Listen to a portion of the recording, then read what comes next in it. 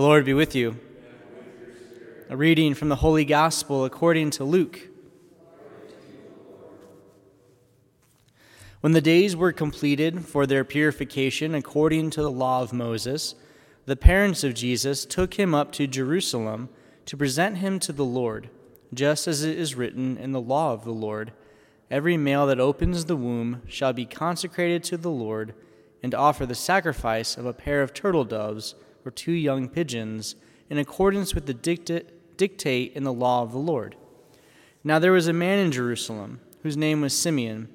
This man was righteous and devout, awaiting the consolation of Israel, and the Holy Spirit was upon him.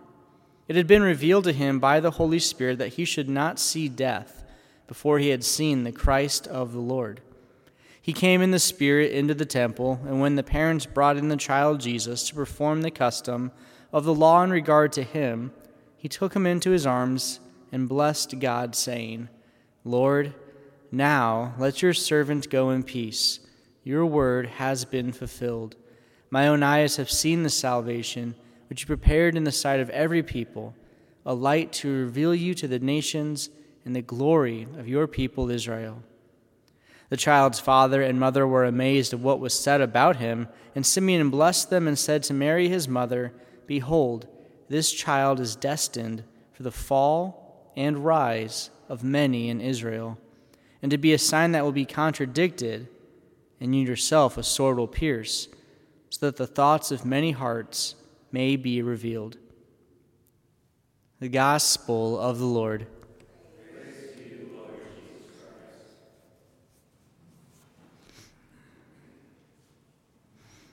It's really cool to see the origin of prayers through Scripture. So this prayer, Lord, now let your servant go in peace. Your word has been fulfilled. My own eyes have seen the salvation. Like, this is a prayer that we've said before. Like, we should know this prayer. The origin comes from Simeon here at the witness of Jesus. But then Simeon goes on and he says some other things that are kind of interesting. After he says this prayer, Joseph and Mary were amazed what was said about him. Now, were they amazed because Simeon is saying it? Or are they amazed because they're like, oh, our son, really? No, not him. It's probably not the latter, because they would have already known the fact of Jesus being important. But the fact that someone else is recognizing it now, someone else is already in this infant's birth. John the Baptist recognized in the womb, but now Simeon recognizes this child to be the Messiah. But then Simeon goes on and he says even more. This child is destined for the fall and rise of many in Israel. We don't really think about the fall of people, but we think of the rise, a lot of people coming to the Lord, and to be a sign that will be contradicted, you yourself a sword will pierce. The fact is, like Mary, in her freedom from original sin, in her role as Mother of God, like, there should be nothing that ever happens to her. But a sign to be contradicted, a sword will pierce your heart, so that the thoughts of many hearts may be revealed.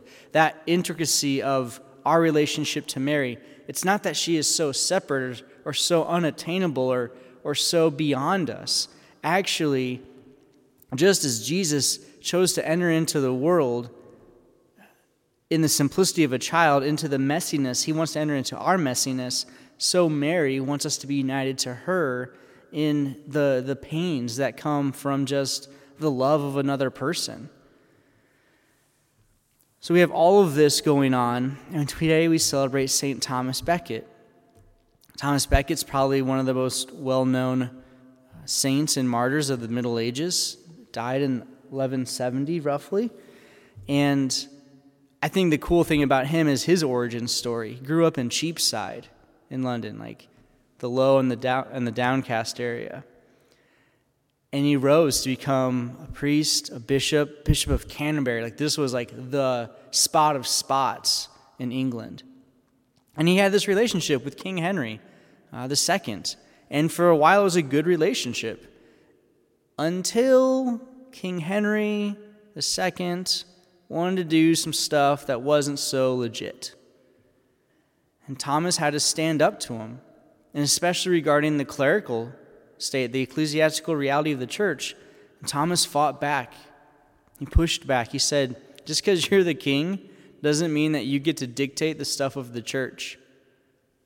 Interesting, church and state. Okay, moving on. And what did it cost him?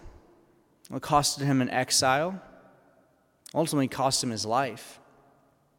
The thing I love and admire about Thomas Becket is that he didn't allow someone's status, power, money, influence to dictate the teachings of the church. It's a really hard thing these days, to not allow someone else's status or authority or what they can do, blah, blah, blah, to dictate the function of the church. And to see how a friendship becomes, how a friendship deteriorates because one chooses self over the others. King Henry chose himself as opposed to looking out for the good of others. Thomas Becket was always focused on the good of others. So for us today to see, again, this relationship with Christ, who came not for himself, but for others. And for us to consider, in what ways can we continually submit ourselves to God? Sometimes that word can be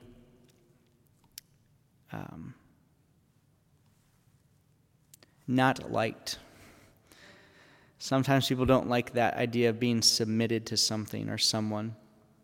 But the goodness to submit ourselves to God is because God is all-knowing and all-powerful, and He's got it all figured out.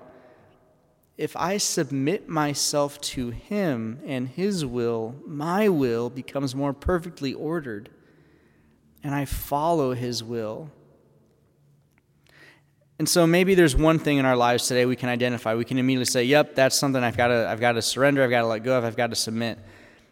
Whatever, just start with one. Whatever that thing is, in an honest prayer to God, just say, Lord, I submit this to you. I don't really know how it's going to work, but I'm beginning by just saying it, identifying it, and surrendering it. It's the same way Mary surrendered Jesus to Simeon. It's the same way Thomas Becket surrendered his life for the good of the church. We must surrender something of ourselves for the good and the following of God's will.